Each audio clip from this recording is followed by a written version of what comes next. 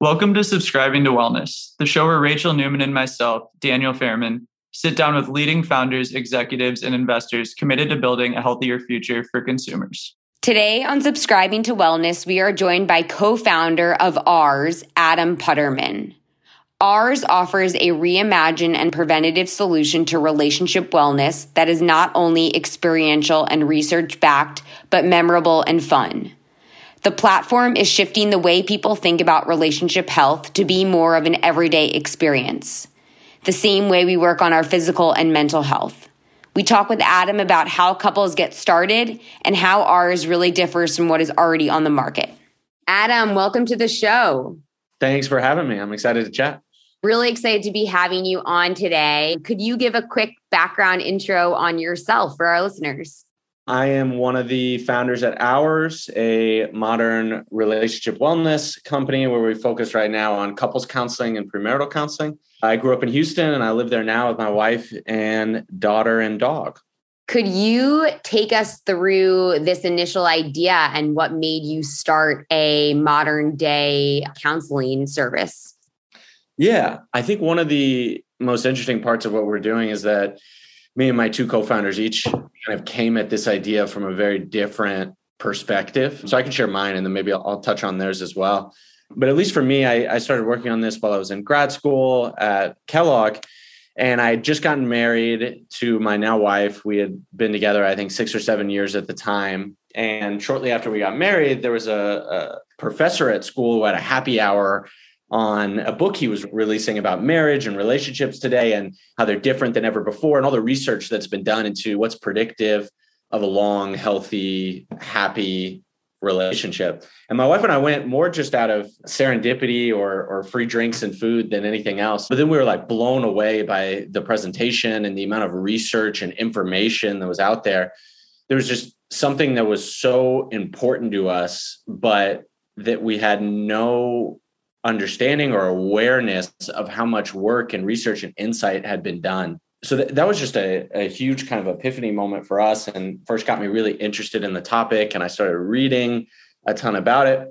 And then when I decided that there might be a business there to kind of bridge that gap, one of the first things I did was talk with or interview, I think, like hundreds of couples and therapists and researchers and other people in the space. And the thing that surprised me the most at the time was that around maybe like 40% or so of the people I was talking to were either in couples counseling, looking for a couples therapist, or had already been. And that was just this huge kind of like narrative violation of what I expected, right? In my mind at the time, couples counseling was this very niche kind of stigmatized thing.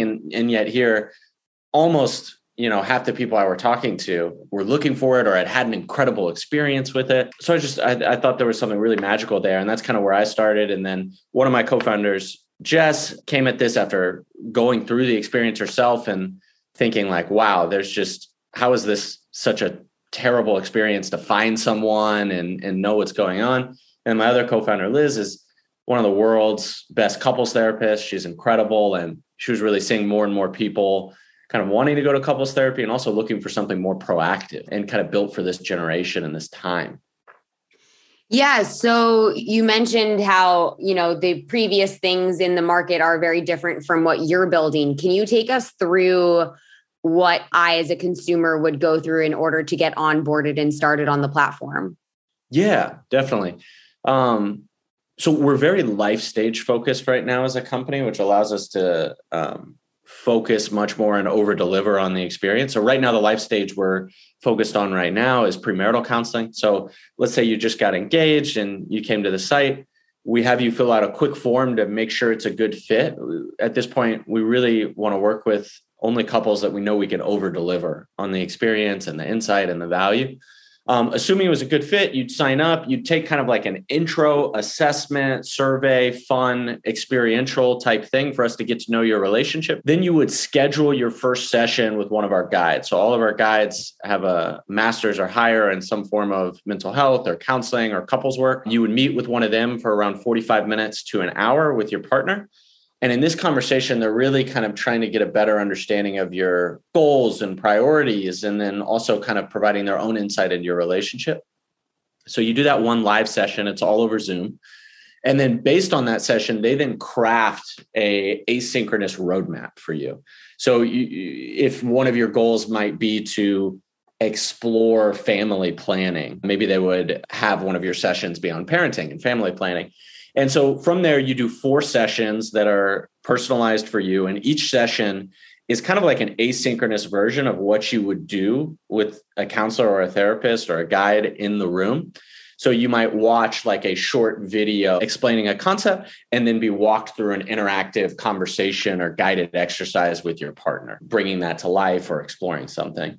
And then at the end, you meet again with your guide for another 45-minute session to talk about what you've learned and explored and go through things. And then you get a nice sort of in-cap report with everything you covered and everything you want to do in the future.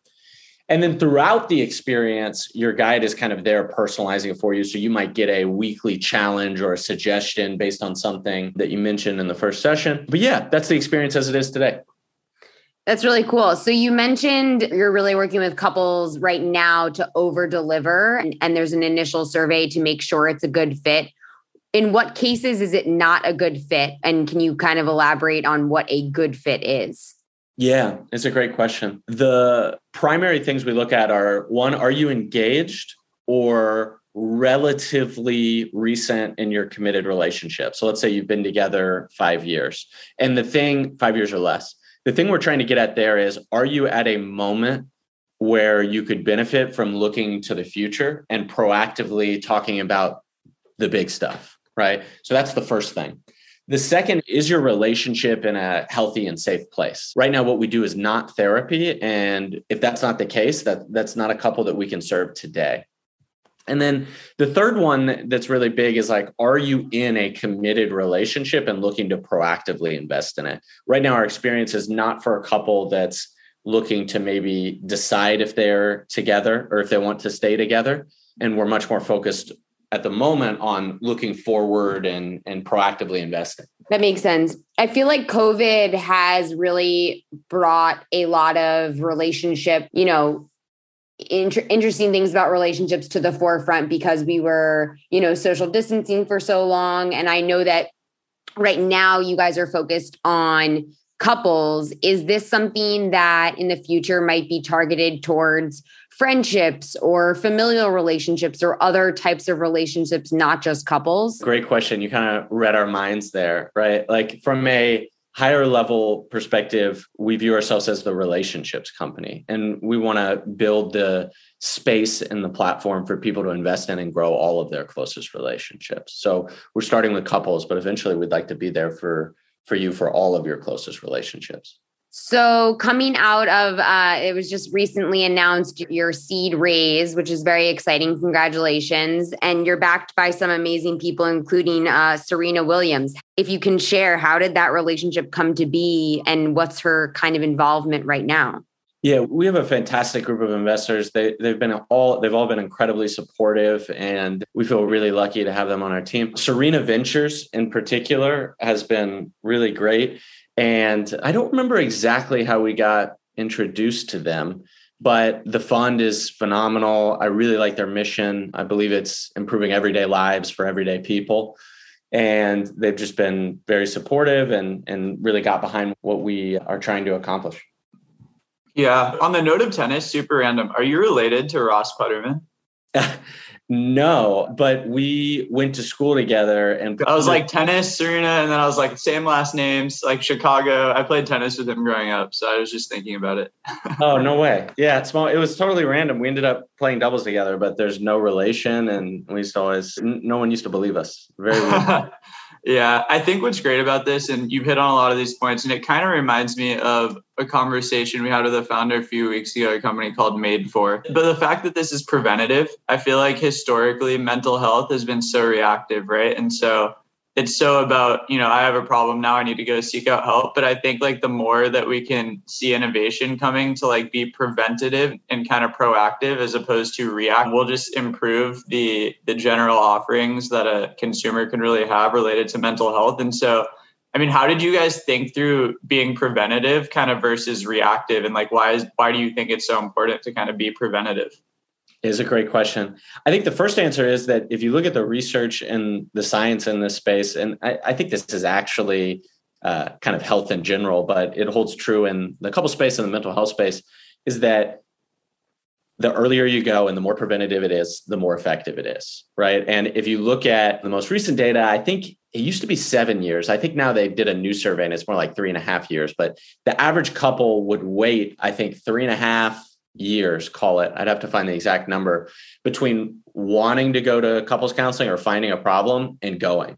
And that's where the problem is, right? Because once you let something fester, it's way more difficult to solve. So the first reason why we're focused on proactive is that it's often the most effective way to improve people's relationships. The second is from a business perspective, it's one of the few ways that we can really tap into word of mouth and referrals in what is currently a stigmatized but slowly destigmatizing space.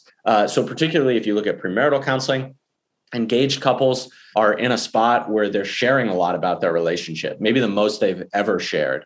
And they go through this time in waves, almost in groups, right? Where you'll see often like a whole group of friends slowly get engaged in the same year. So it was important to us from a customer perspective and then also from a business model perspective. Yeah, I think that makes complete sense. And then my other question was just about data. So like, you know, we've had some health tech company kind of platforms on where like, obviously it's very easy for them to track data because like their offering is essentially like a device and like a software. Like, how do you guys think through kind of data as like a engine for growth, given that like the data that you're probably getting is obviously about kind of consumer demographics that are like joining the platform, but then like extracting maybe content from some of the sessions in a confidential manner that like better enable you to like inform the way you kind of acquire customers in the future? Yeah, it's a great question. The first priority there is privacy and making sure that we're doing right by couples. So right now we sacrifice things on the data front for privacy purposes, and we'll always do that. It's such an important responsibility in this space. One thing that we have leaned into, which is really cool, is surveys. I think one of the interesting things is that there just aren't that many people and companies that are able to ask the sort of questions we can ask at scale, whether it be of our customers or of the market. We actually just did a kind of wide-ranging third-party led survey of couples across the country. And it just revealed so many interesting insights and trends, particularly around how much more people are seeking these type of experiences and to invest in their relationship, often driven by COVID and that experience. So it's a huge part of what we do. And it's just really fun to see as well. Yeah. What are if you don't mind me asking, and maybe it's like there's no one answer here, but what are the biggest kind of premarital kind of issues that couples kind of come to this platform with wanting to like talk through? Or like, what's the number one topic? Is it financial? Is it stress related about like planning, like, you know, maybe family planning? What do you see the most commonly? It's so interesting because, well, first of all, I would say at this stage, and particularly for us, it's more about opportunities than issues, right? Like they come to the table excited to talk about a few things, not we're having a problem with XYZ. We see that some too, but it's primarily like, hey, we're getting engaged and we want to talk about merging our finances or communication, improving our communication, something like that. In terms of the things we see the most, it's generally what you'd expect, right? It's communication, it's intimacy, it's finances, household roles, family planning, the things you'd expect. One thing that I think is surprising that we've seen, one of our most popular and most impactful sessions has been digging into family of origin and how that affects your relationship. So couples come in and they talk about their parents' relationship or other relationships that they saw when they were younger as role models or were exposed to a lot. And then they can kind of dig through how that shows up in their current relationship and what they want to double down on or what they want to change. That's a session that I think very few people come to us asking for, but nearly everyone, nearly 100% of people end up absolutely falling in love with it and raving about it. That's really interesting. You mentioned kind of your different approach in this asynchronous format where, you know, the couple gets to go on this journey themselves. And I think so many people have a hard time finding therapists or counselors, and that's what deters them away from, seeking help or preventative or counseling in general. Did you guys do this asynchronous method on purpose so that there was less about finding a right fit for a therapist and more about really focusing on the couple's journey? Or can you kind of explain to me the reason for the asynchronous versus having, Zoom sessions with a counselor? Yeah. And in case it wasn't clear, it's a hybrid experience right now where you do 2 sessions on Zoom with a counselor and then 4 sessions asynchronously. And we did that on purpose. We tried both. There have been times in our beta where we were fully live and then or entirely live sessions, and then times when we were fully asynchronous. And what we found is that what people want, and more importantly, what they get value from and end up liking the most and enjoying the most and changing the most from, is a mix. And you need the human touch of a person for the insight and the framing and the personalization. But what people really want as well is a sandboxed experience. They want to know there's a start and a finish, and they want the flexibility to do that experience entirely in a way that fits into their life, right? So I think you mentioned that the 2 of you are in grad school right now. I think you probably have insanely busy schedules, right? And to find the time for you and your partner and the counselor to find the exact fit in your calendar that's going to work there for so many sessions is often something that's not possible or not wanted for people. And I think we found that it's good for us on our end, and that it makes it easier to serve more customers and provide very personalized support. But that what really is happening here is that that's what people want. Yeah, that makes sense. So starting a company yourself, what's been your biggest mistake that you faced thus far? Oh, that's a great question. I think the biggest mistake I've made has been a lack of confidence at times. I think that it's really easy to read advice or stories of other people and then maybe change your own thinking on something when everything is so contextual and so specific. And after you've been working in a space for so long, you have such great intuition and insight in it. And I think any mistakes that I've made in the past were probably the root of not trusting that instinct and experience there. Yeah, so true. So you mentioned how when you first came up with this idea, you conducted, hundreds of interviews with couples. What was one of the most surprising things that you found when chatting with couples, whether it be about something they wanted or that they shared? Oh, I love that question. So I'd say 2 things. The first is what I mentioned earlier, which is just a shocking amount of them wanted couples counseling. And it's even higher than what you think, because there's definitely a sort of stranger effect there, in that some people, you're talking to them in an interview and they're not going to share something like that, right? So if anything, those numbers were understated. But that I found really fascinating at the time, and it seems obvious to me now, but at the time that was a big surprise.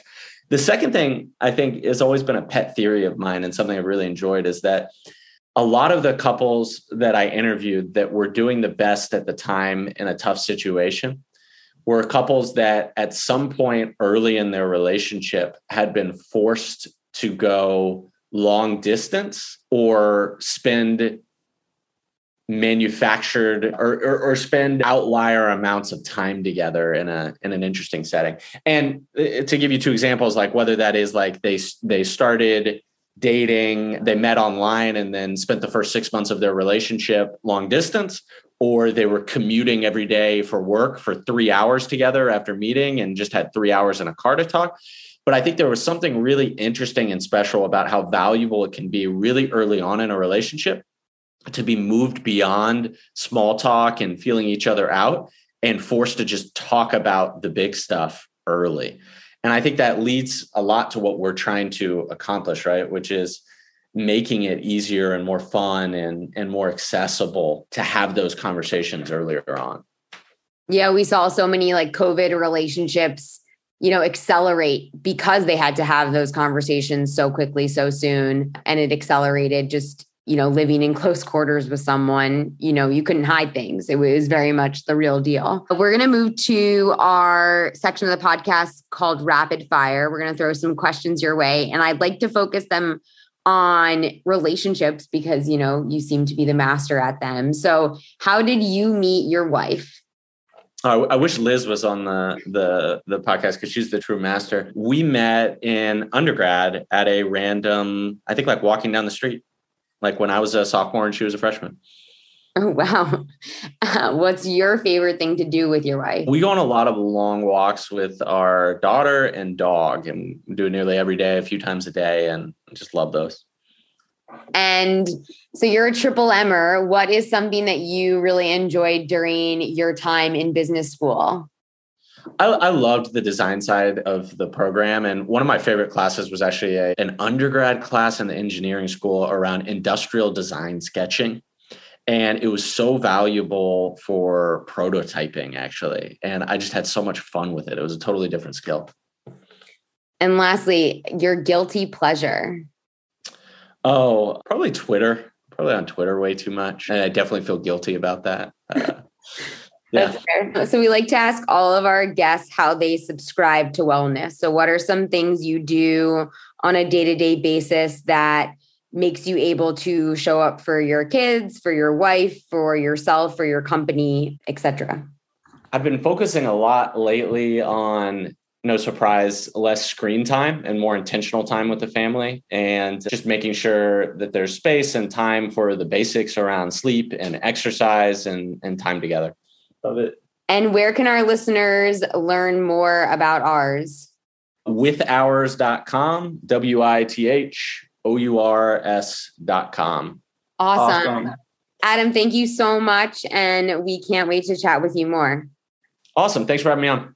Thanks everyone for listening to today's episode. Feel free to rate, review, and share the podcast. And of course, don't forget to subscribe to Wellness. If you'd like to sponsor us, please see the supporter link in our podcast bio. We hope everyone has a great rest of week filled with wellness, and we'll see you next time.